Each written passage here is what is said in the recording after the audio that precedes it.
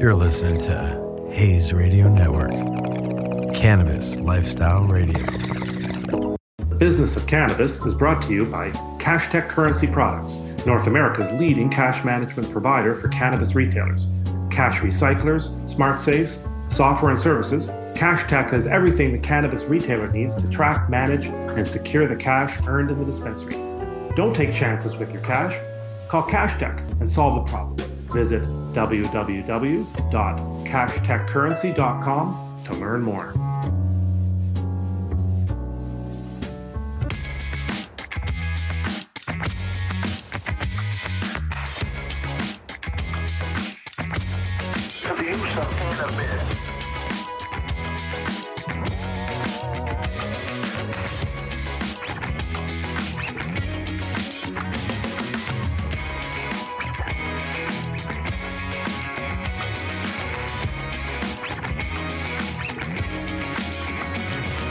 Welcome to the Business of Cannabis. I am Dave Sky, and I'd like to thank everyone out there for making the Business of Cannabis such a success. Over 115,000 listeners a week, and I hope growing.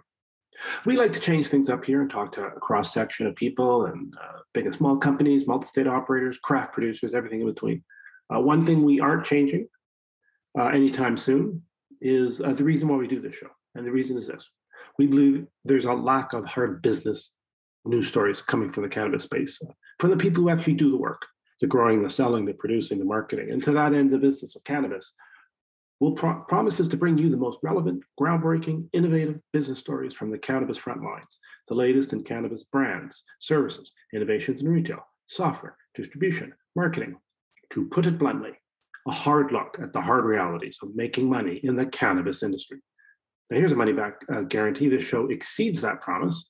We speak to Chris Becker of the Honeybee Collective and Trent Woloveck of Jushiko. Two more opposite companies you'll never meet. And after we talk, I'll let you decide who you'd rather be or be inspired by, I guess. The Honeybee Collective is an employee-owned, eco-forward cannabis brand. They're very much a craft-oriented player, and they're not focused on huge growth or raising capital and market share. Then there's Jushiko, publicly traded, multi-state, vertically integrated, and very much focused on growth and efficiencies and product development capital. Jushiko wants to be huge. They just do. The Honeybee Collective wants to be part of this industry and be profitable and create a great life for their employees. A tale of two visions, in other words. Can these two visions coexist? I'll muse on that after we have a chance to hear from Chris and Trent.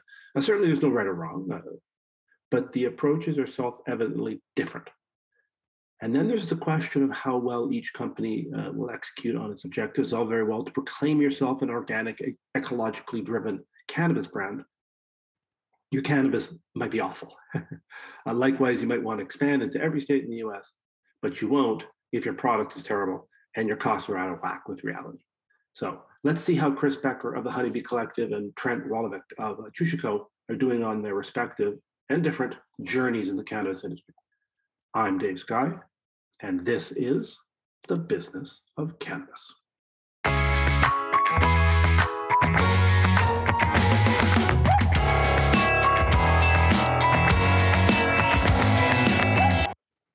And welcome to the Business of Cannabis. Let's talk to Chris Becker of the Honeybee Collective. Chris has been part of the cannabis scene for some years now. Started with Curio Wellness, which is a medicinal dispensary player. Spent some time with Think 20 Labs, which is a testing business, like it sounds. And then Caviar, which is a high-end cannabis producer, also like it sounds. But we're here to talk about the fact that he's co-founder of Honeybee Collective, also head of revenue and partnerships. Happy to have him on the show because the Honeybee Collective is a very a different approach to this industry. It's employee-owned cannabis brand of high-quality, eco-friendly cannabis. And to quote their own words, they produce for the impact-minded consumer. They care about how the cannabis is grown. They care about how it's packaged. They even care about what happens to the package after it's been used, because in their view, recycling isn't good enough always. Finally, 10% of all profits reinvested back into the community. What's not to love about that? And again, to use their own words, the best cannabis under the sun. So let's dive into it. Chris, welcome to the show. David, thank you so much for having me. It's an honor to be here. I'm a big fan of the show. Well, let's start off with appreciate that. Give us an overview of the Honeybee Collective. How did it come into being? What's the idea behind it, and how does it work? So the Honeybee Collective came into being out of my frustrations in the cannabis industry. I worked with a lot of talented people and found that there was a definite ceiling and lack of opportunity in the industry. When Maryland first legalized, I had ambition to secure a license, and it's a limited license state, and just was not able to secure a license due to the cost barriers and limited license nature of the state. So Sure. was looking for a way to create more opportunity in the industry and have more opportunity for myself and solve some of the documented lack of equity issues in the industry as well. Conceived the idea of starting a brand, and I emailed some of the most talented people I knew and said, "Hey, would you be into the idea of starting a cannabis brand? I think it's an opportune time to hit the market with a brand that reaches consumers in a way that other brands aren't doing, and um, does some good in the community as well." Okay. And from there, we started meeting and founded the Honeybee Club. So like sitting around the kitchen table, classic, ideas sitting, and then the next thing you know, you're working. So like literally like that. Literally like that. My This is a my movie. I've seen this movie, but it's cool. That's great. It doesn't happen so often in this business, but it's often with boardrooms and investor relation decks and money raising. This is clearly authentic. This really started as a group of people wanting to create a new model of doing business that is more equitable to the employee and also better for the earth and better for the communities where it operates. So what is that model? Describe the Honeybee? I mean, you use the word collective, so intuitively, I think their minds are going to a place, but describe the model and how it works. So we're an employee-owned cannabis brand. All of our employees have some amount of equity in the company, and everybody that works for us is a beneficiary of a profit sharing program. 51% of our profits are reserved to be distributed amongst employees. Wow, but at the same time, employees also get a say in management decisions. So they get to essentially elect management and can decide whether we distribute those funds or reinvest them back into the business. Can I jump in? Okay, elect management. Take me through that. Do you have a president? Do you have someone who runs it? And then you have an election once a year? How does that work? Currently, we have a flat org chart because we haven't been big enough to have to identify a single leader. We'd ideally like to keep it as more of a flat org chart and work communally towards the greater good of the employees and the company and the communities where we operate. Right. But we intend to have annual meetings of the shareholder employees and put leadership positions to a vote. Okay, here's a tough question that jumped into my head. And I want to talk about your brand. I'm going to talk about your brand, but I'm intrigued by the nature of the company. What happens when an employee leaves? And what happens if you have to ask an employee to leave? So in an employee-owned business, you do have to buy out your exiting employees, whether they want to leave or whether you're asking them to leave. Okay. And so some capital is reserved for that, and that's one of the benefits of working for an employee-owned company is that you're building up equity. It's a bit of an alternative to a retirement plan. Right, it's a pseudo pension, I guess, on some levels. Yeah, cool. Have you struggled with how to organize people? It's just a different way to go about business. It's not wrong. It's just not typical. Has that been a challenge? Or do you feel this flat hierarchy is a real advantage? It hasn't been a challenge for us yet because all of our partners are very values aligned.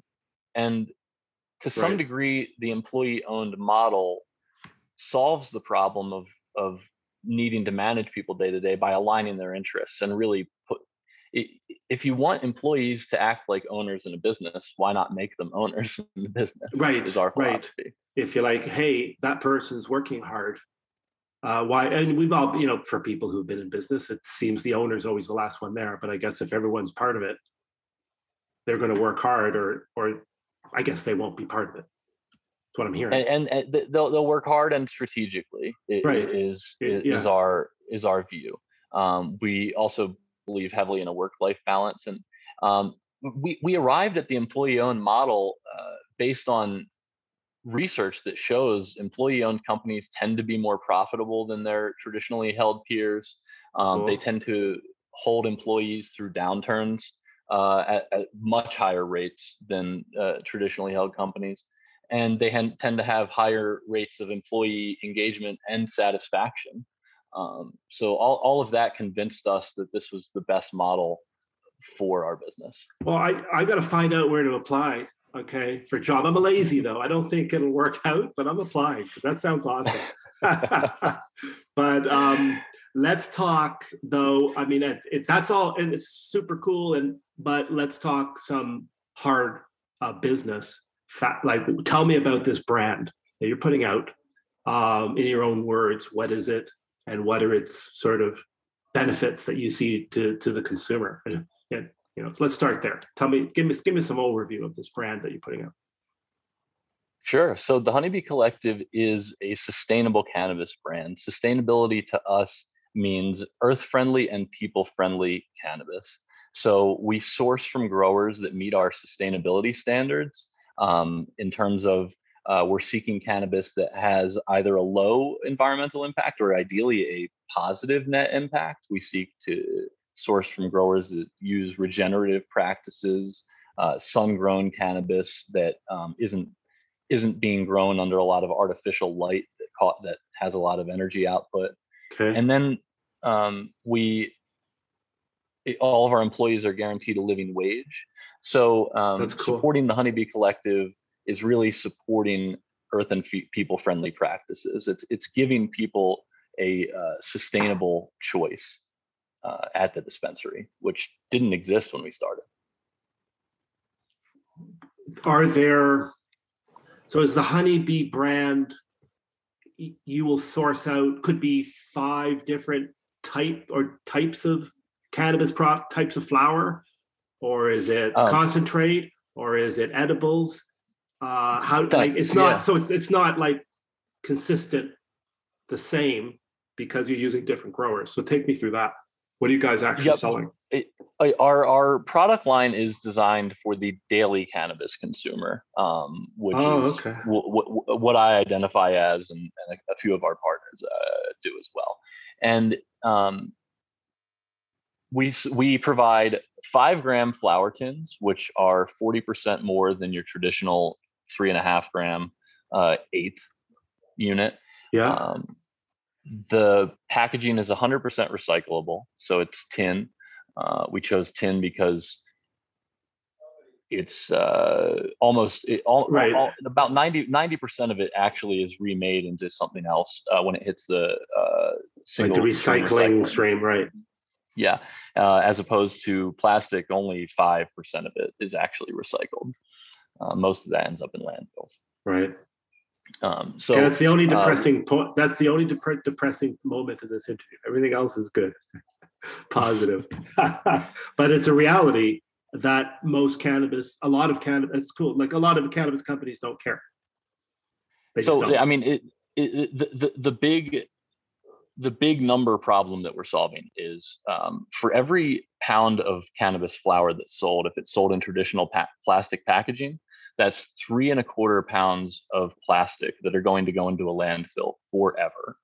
Right. So it's unsustainable. It's totally unsustainable. And 2 million pounds of flower, I think, were sold in Colorado in 2020. So that's just Colorado. Yeah. Right. Yeah. 6 million pounds of plastic going into a landfill forever. Right.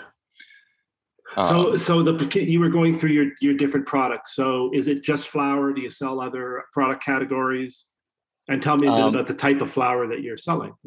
You said it's for the, for instance, daily cannabis user. So that's a specific profile. Take me through your product a little more, and then we'll talk about who actually uses the brand. Great. Yeah. So the remainder of our SKUs, it's a 5-gram flower tin. It's a 10-pack of half-gram pre-rolls, and it's a 2-pack of half-gram pre-rolls. Oh, okay. The 2-pack is in a compostable tube, and the 10-pack is in a recyclable tin, like the 5-gram flower tin. The flower that we're putting in those joints and in those prepackaged flower tins is all sun-grown, beautiful, high terpene flower that's selected for aroma and effect. And we put it in, instead of using the classic indica hybrid sativa lingo, our line is differentiated as peace, pause, and party. So we're okay. We're selecting strains that really meet the occasion for the majority of reasons that people smoke cannabis. We've done extensive research with our community. The other thing that I didn't mention, but we identify as a consumer-centric cannabis brand, and most brands have to this date have been developed based on an owner's preference or a wild hypothesis, and not really based on talking to the people that smoke cannabis every day and asking them, do you want this product? That's how you end up with a lot of wild products that don't end up selling through, right? So we're giving people basically more of what they already consume, but we're giving them an eco-friendly option in those products. We are talking to Chris Becker of the Honeybee Collective and learning about a different business model, but a business model that's starting to sound like it's got a lot of advantages and benefits. I like the idea of the focus on a specific type of consumer. What is it about? A preliminary question, by the way, I want to get this out. Okay, I get peace and party. What is pause? What is pause cannabis? That's where you don't smoke, you just look at it. No, you do something else. But pause is really about taking a moment to reset your day. It's anytime smoke. So when you need a break, you can reach for our pause strains and know that you're going to feel that moment of serenity and have a chance to reset your day no matter what's going on. That's the idea behind pause. I see. Period of time, chill. Now I got to get back to whatever I'm doing. Exactly. Okay. There we go. Okay, back to your consumer. What is it about the everyday, the daily cannabis users that's different from other cannabis consumers that you need to take into account when you market your product and also when you select it? A few things. Great question. Number one is they have a high level of intuition and education, both around the products that they're consuming and also kind of the BS business practices that have permeated the cannabis market. Meaning they care about some of the things that you care about more than say, I walk into a dispensary 4 times a year. I probably I'm not going to actually agonize over this plastic bag. Not likely. You probably don't think it's a very big issue. The daily cannabis consumer has, if they purchase from regulated dispensaries, has a big pile of waste in their house that they don't know what to do with. Some of them feel guiltily put it in the trash. Some of them will inquire online as to where they can return it or dispose of it properly. It's a problem that just socially we knew existed. Cool.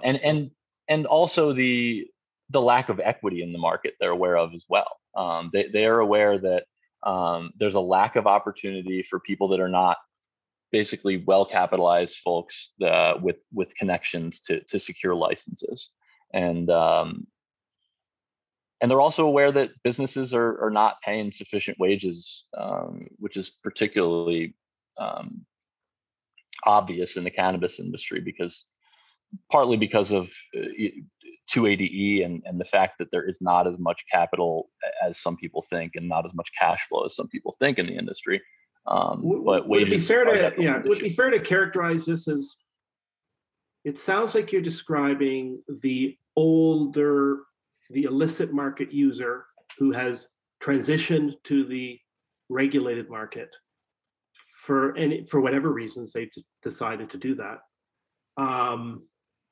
but has some of those values that arose around cannabis, those traditional values that, as opposed to the new type of cannabis user who might have different values. Not, I'm saying they're right or wrong. That's so interesting that you're speaking to, seems to be a group of people that react to this. A lot of companies aren't really focused on. That's our hope. Right. And I identified as that consumer personally when we started this brand. And then when we did our research, other people identified as that as well. So I'm sorry, I lost my train of thought. Yeah, you were talking about the that traditional value of the cannabis user. You're doing something that has been banned for whatever reason. Well, we know why. But you're part of a certain values statement that you relate to. Thank you. Yeah. And so it's interesting. You're saying, okay, there's this group of people out there. It's not the 100% of the market. It isn't. It's not even 100% of the daily user. It isn't, because lots of daily users don't have those values, but some of them do. So that's very interesting. I love to hear a well-reasoned marketing focus, and that's what it sounds like to me. Or have I put words in your mouth? No, thank you. That's exactly right. So one of our partners is a merchandiser, and it's very important to her, and it is her background professionally to identify very specific markets and marketing programs that can speak to them. And in addition to that, we just really felt it was important to give the people what they were asking for. And when we deployed surveys, people told us what they want, and they want to see companies that are doing good in their communities, that are doing good for their employees, and that are providing products that are good for the earth and don't do bad in the communities where they live. In literally 30 seconds, we don't have much time left. Can tell me where you want Honeybee to be in a couple of years? In a perfect world, what would it be? I would love to see Honeybee Collective in 3 to 5 states in the next 3 years or so. I'd love to see us have a community of 5,000-10,000 people who really support our mission, who are helping us decide how we reinvest in the community with that 10% of profits we've committed. And I would like for us to have given back a few $100,000 into the communities where we're operating. Well, that's a pretty impressive goal. So we're going to keep track of this. Like I've said this many times on the show, we're going to keep track of you and see how that's happening. For those of you who want to find out about the Honeybee Collective, it's pretty easy. honeybeecollective.com, one word, honeybeecollective.com. Check out their site, learn a bit more, and reach out to Chris. And maybe we can expedite that process, and you can be in 3 or 5 states in less than 3 to 5 years, which would be pretty cool. Chris, thank you very much. That was really interesting. Thank you, David. I really appreciate your time and having me. We'll be back with more of The Business of The Business of Cannabis is brought to you by CashTech Currency Products, North America's leading cash management provider for cannabis retailers. Cash recyclers, smart safes, software and services, CashTech has everything the cannabis retailer needs to track, manage, and secure the cash earned in the dispensary. Don't take chances with your cash. Call CashTech and solve the problem. Visit www.cashtechcurrency.com to learn more.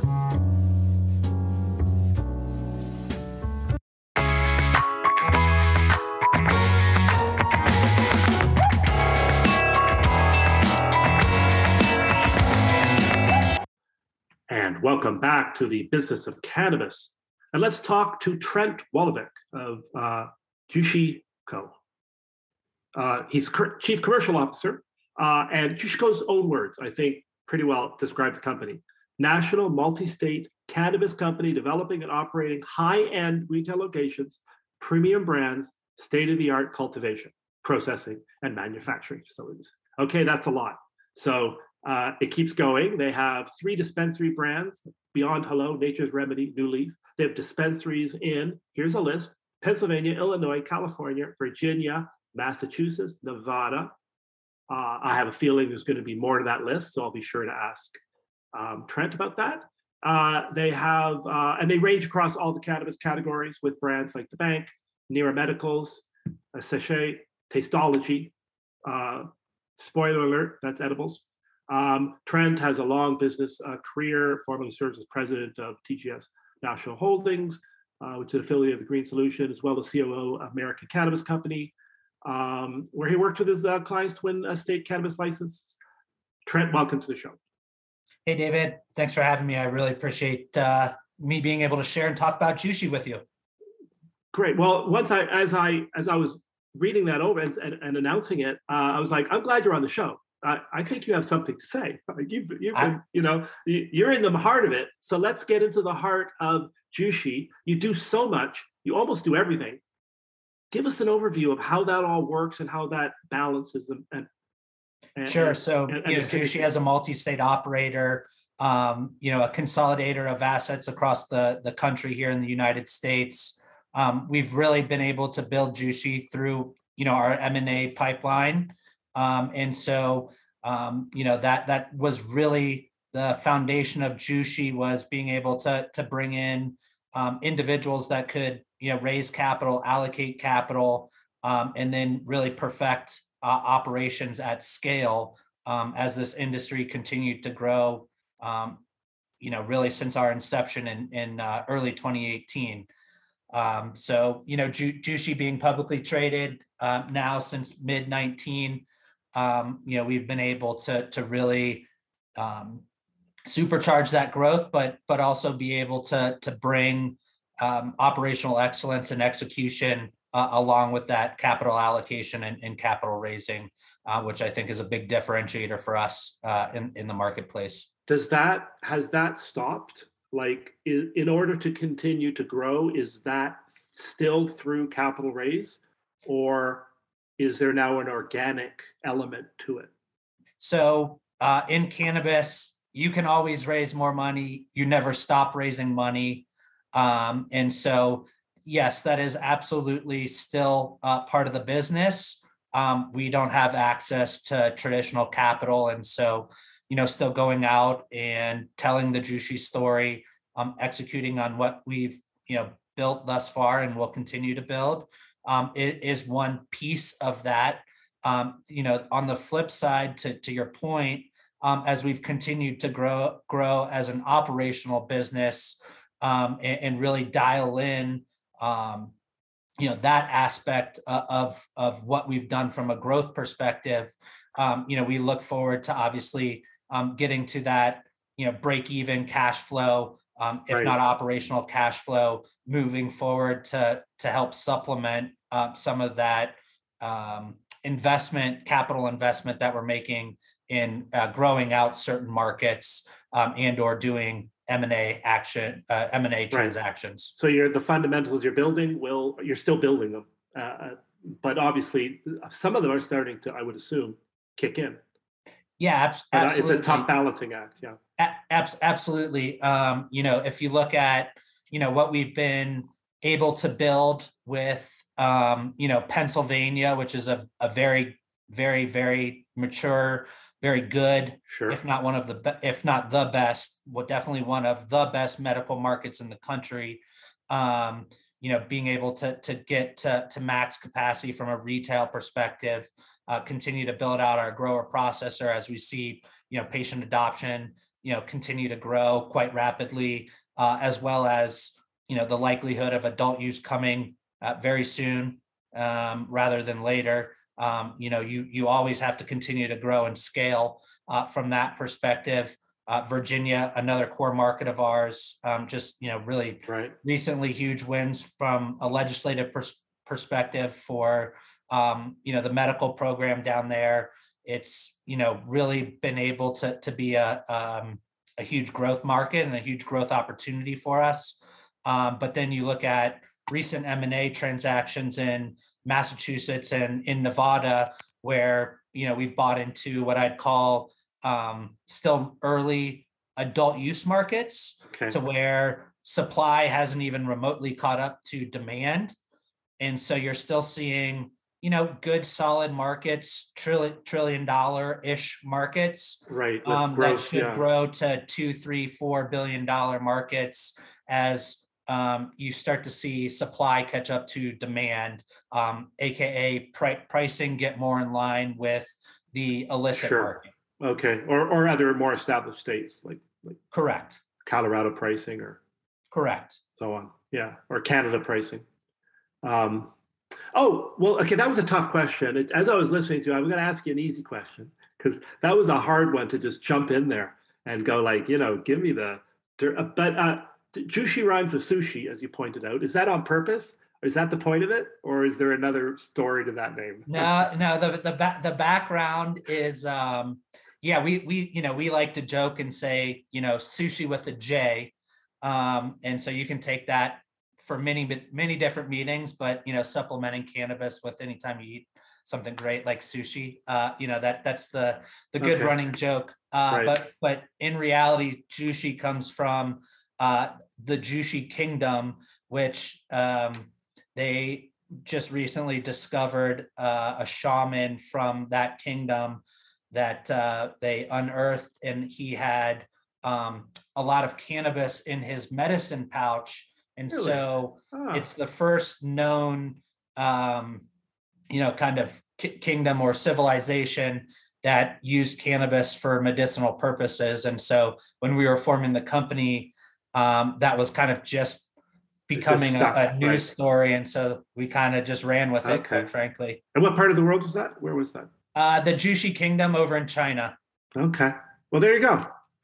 I did not expect that. I got to be honest with you. That one. Yeah, finance guys, we're creative sometimes. Once in your life, you're going to be creative. Now exactly. Let's get back to business. That's enough creativity for a business show. So let's start with your dispensaries, that side of it. Talk about the retail brand. What is it about? And what do you want your customers kind of to think about it? What's the idea behind what you're building? Yep. So our main retail brand, as you mentioned, is Beyond Hello.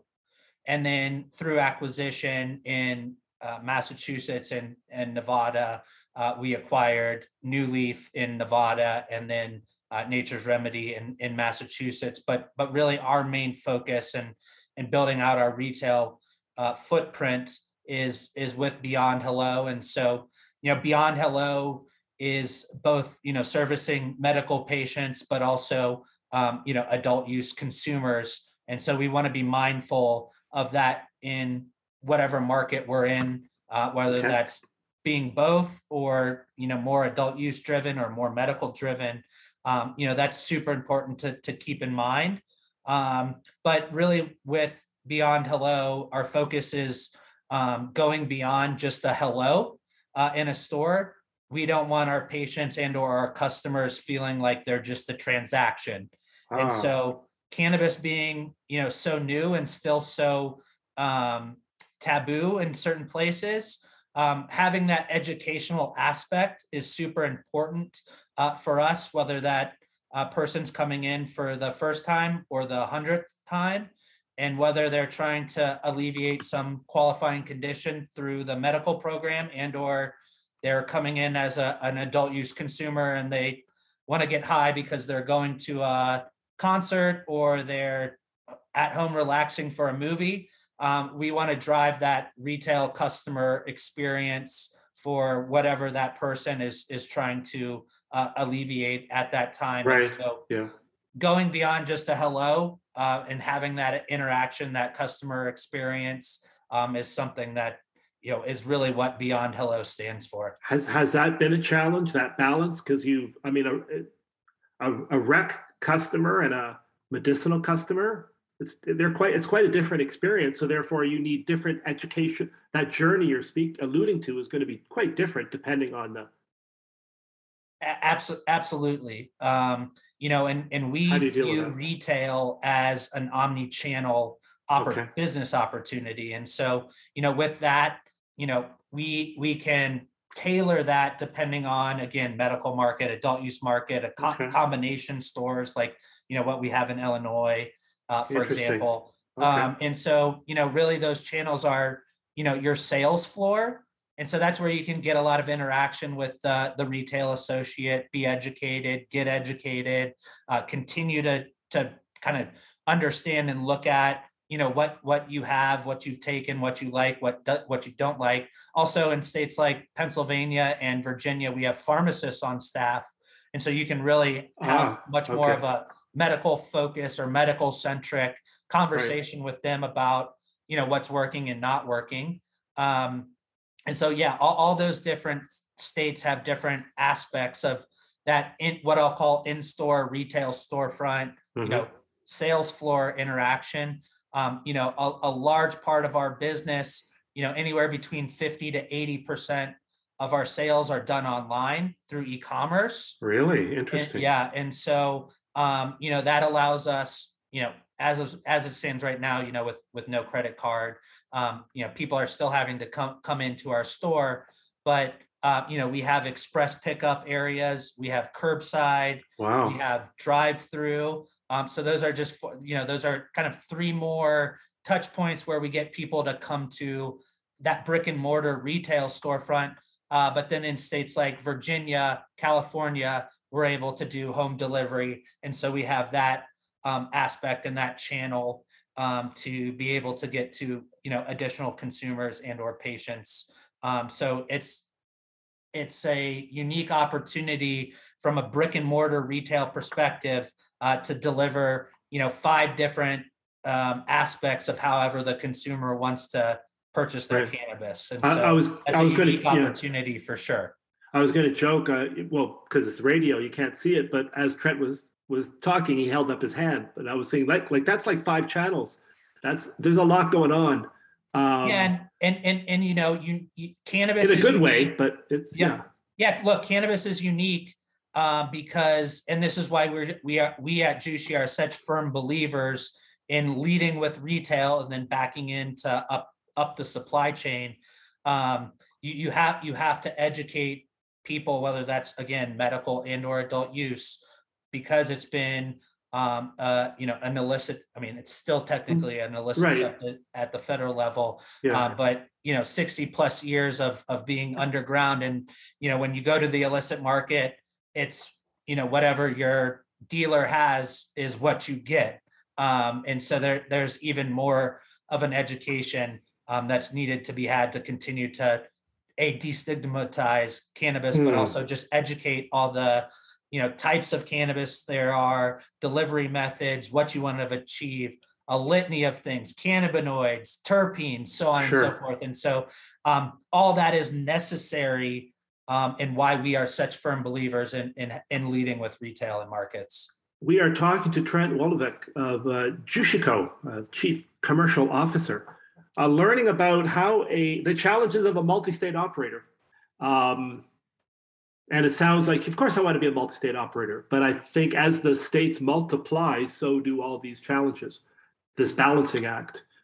So let's balance. Show me how you balance your cannabis brands. I listed them off as The Bank, Nira Medical, Sachet, Tasteology. Take us through that, how you came about arriving at the product mix you did. Yep, and we have one more. One more, which is our vapes and concentrates. And so, being in the industry, full time since 2013, watching the flip here in Colorado from medical to adult use 1/1/2014.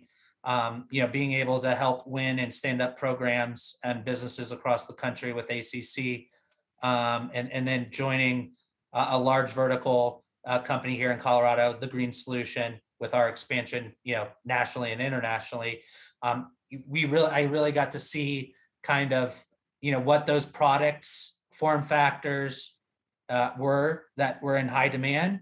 And so, what we've been able to do is really, build and capture what those high moving SKUs are, what those right kind of benchmarks are and form factors are, and really go from there. And so, for us, being vertically integrated in majority of our markets, I think our focus is getting to vertical in all of our markets, with the exception of California for right now.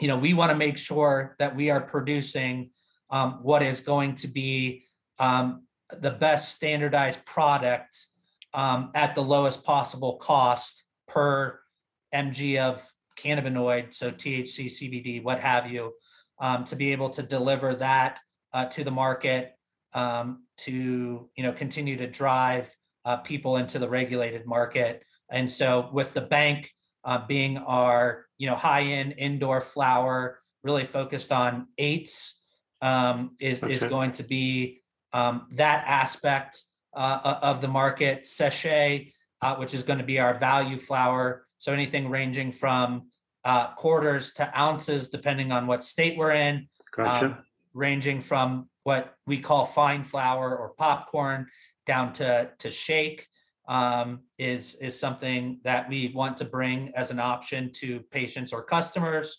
The lab really focusing on vaporization products, is like physical hardware. You sell the vape and that line of product. We fill a cartridge that we buy. Okay. With Gotcha. Distillate, live resin, live rosin, and being able to push that through our channel and through third-party storefront partners.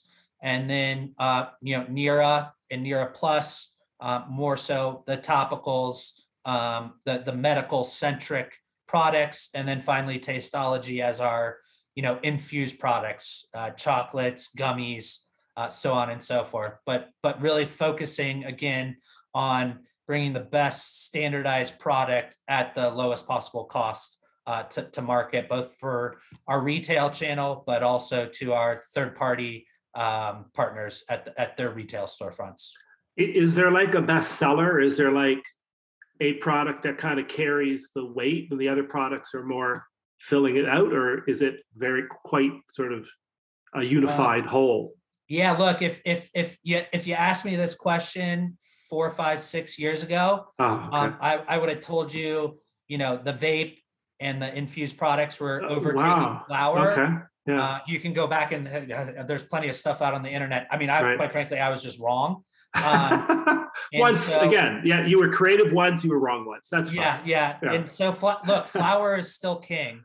Okay. And so what flower and pre-rolls together still make up, 50 to 60% of that market, with, those vape cartridges being another 20 to 25% and infused products being, 10 to 15%, really is kind of held true, as we've seen markets continue to mature, both medical and from an adult use perspective. Yeah, it's interesting. Some people are saying that there's too many products.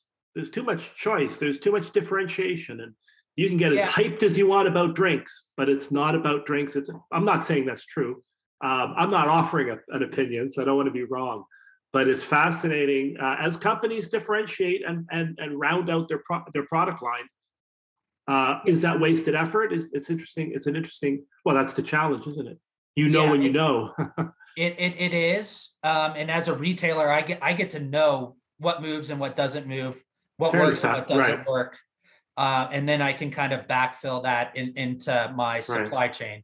The other point, I think that's super imperative that a lot of people miss or aren't picking up, with, price compression in these markets.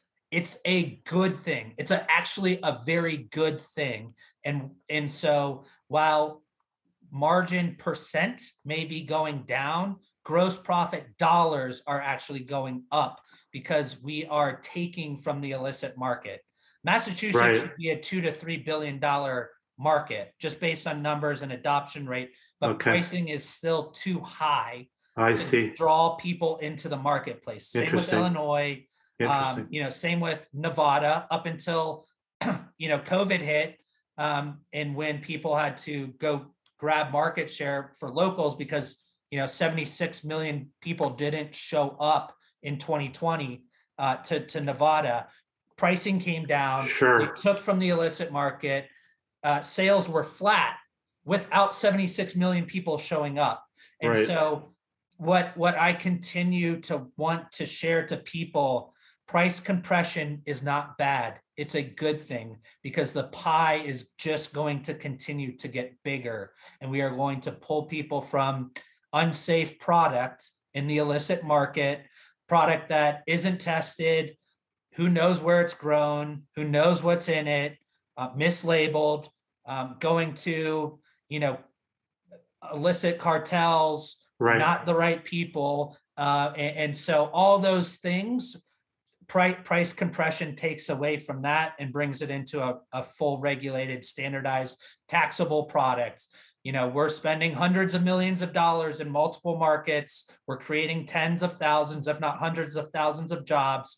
And I'm, infusing back hundreds of millions, if not billions of dollars of taxes as we continue to regulate cannabis in each and every state.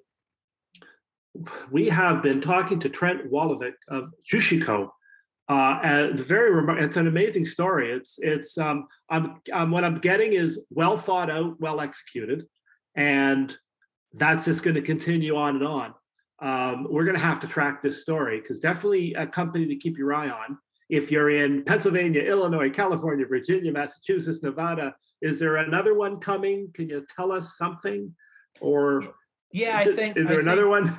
I think what we can say is we will continue to work on getting vertical and building out our footprints in each and every state. Ohio, where we have cultivation manufacturing. There's an opportunity for retail there. Illinois, where we have 4 stores. I think being able to get vertical there is important. So we're going to continue to do what we do best, which is M&A. But also, we've hired people to help scale the business now that we're, a $200 to $350 million plus business moving through 2022. So go to Jushico.com. That's JUSHICO, Jushico.com to see if there is a Jushico near you. And if there isn't, there's going to be one soon. Beyond Hello and the Nature's Remedy and New Leaf. Trent, this was really interesting. Thank you very much. Thanks for sharing such a sort of an intimate view of what a vertically integrated cannabis company looks like, and what it looks like going forward.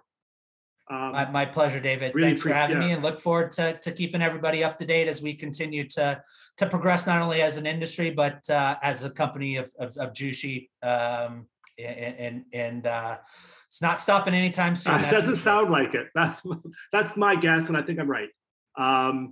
So we will be back more in a minute with the business of cannabis. The Business of Cannabis is brought to you by CashTech Currency Products, North America's leading cash management provider for cannabis retailers.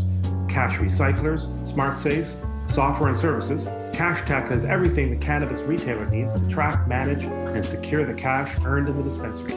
Don't take chances with your cash. Call CashTech and solve the problem. Visit www.cashtechcurrency.com to learn more.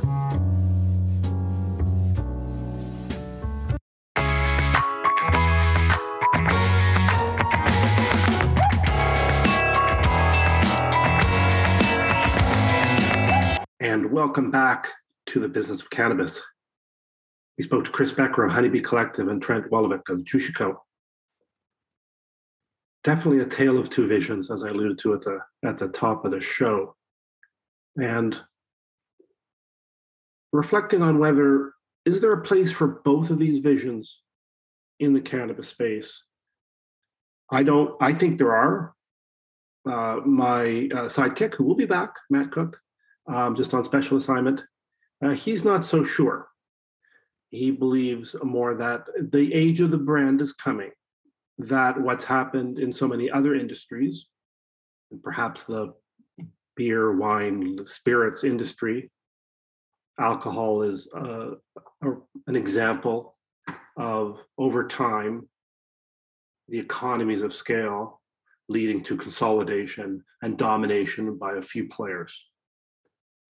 And while we all acknowledge we're nowhere near that took decades to happen, things happen faster now. And certainly things in cannabis happen quickly. Does it boil down to cannabis as a commodity?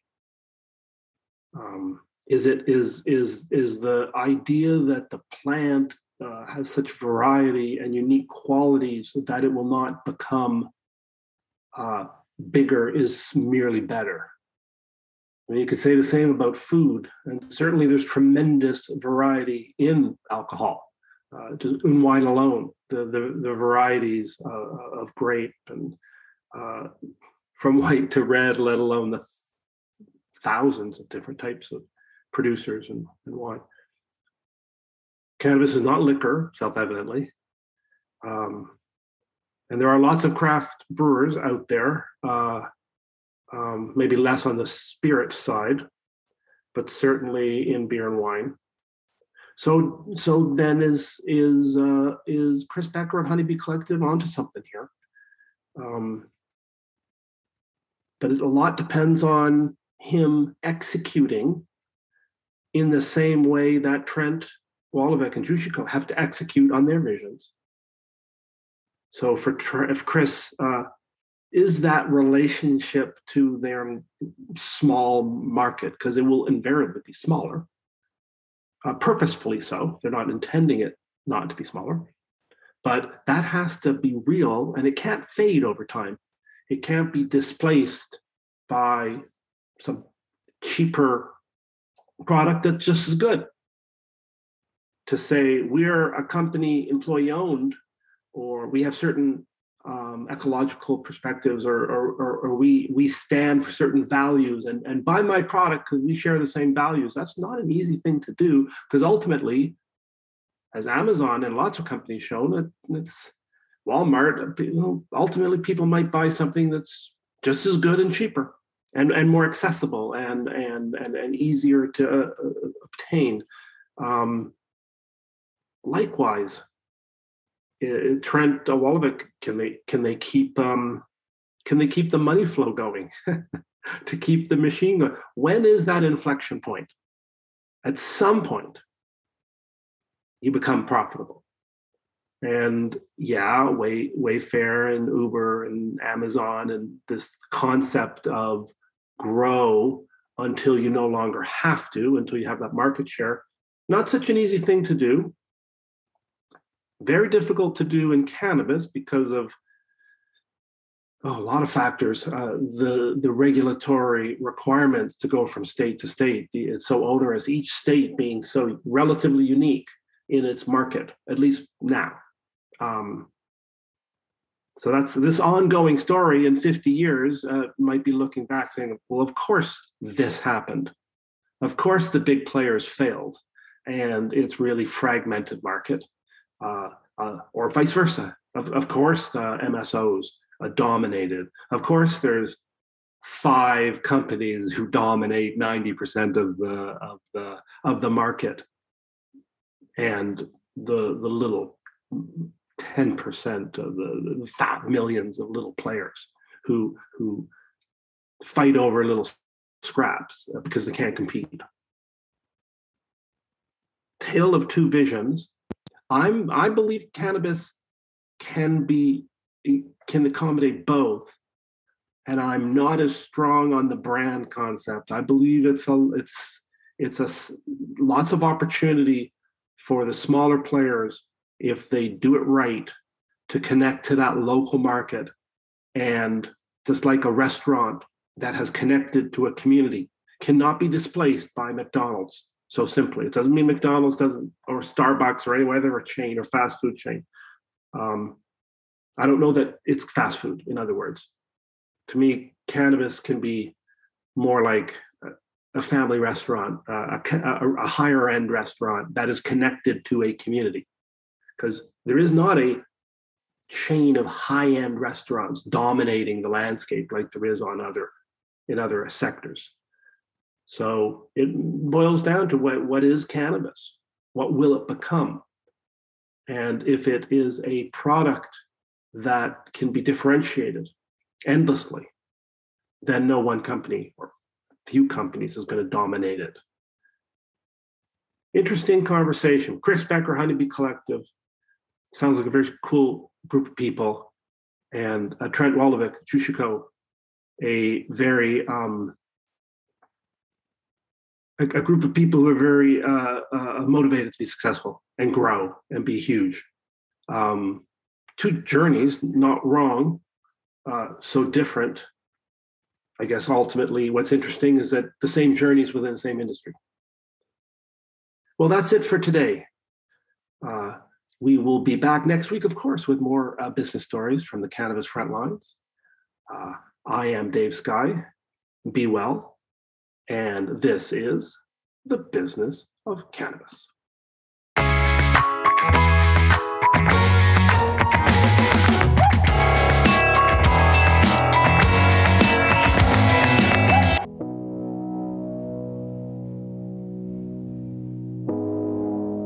You're listening to Hayes Radio Network, Cannabis Lifestyle Radio.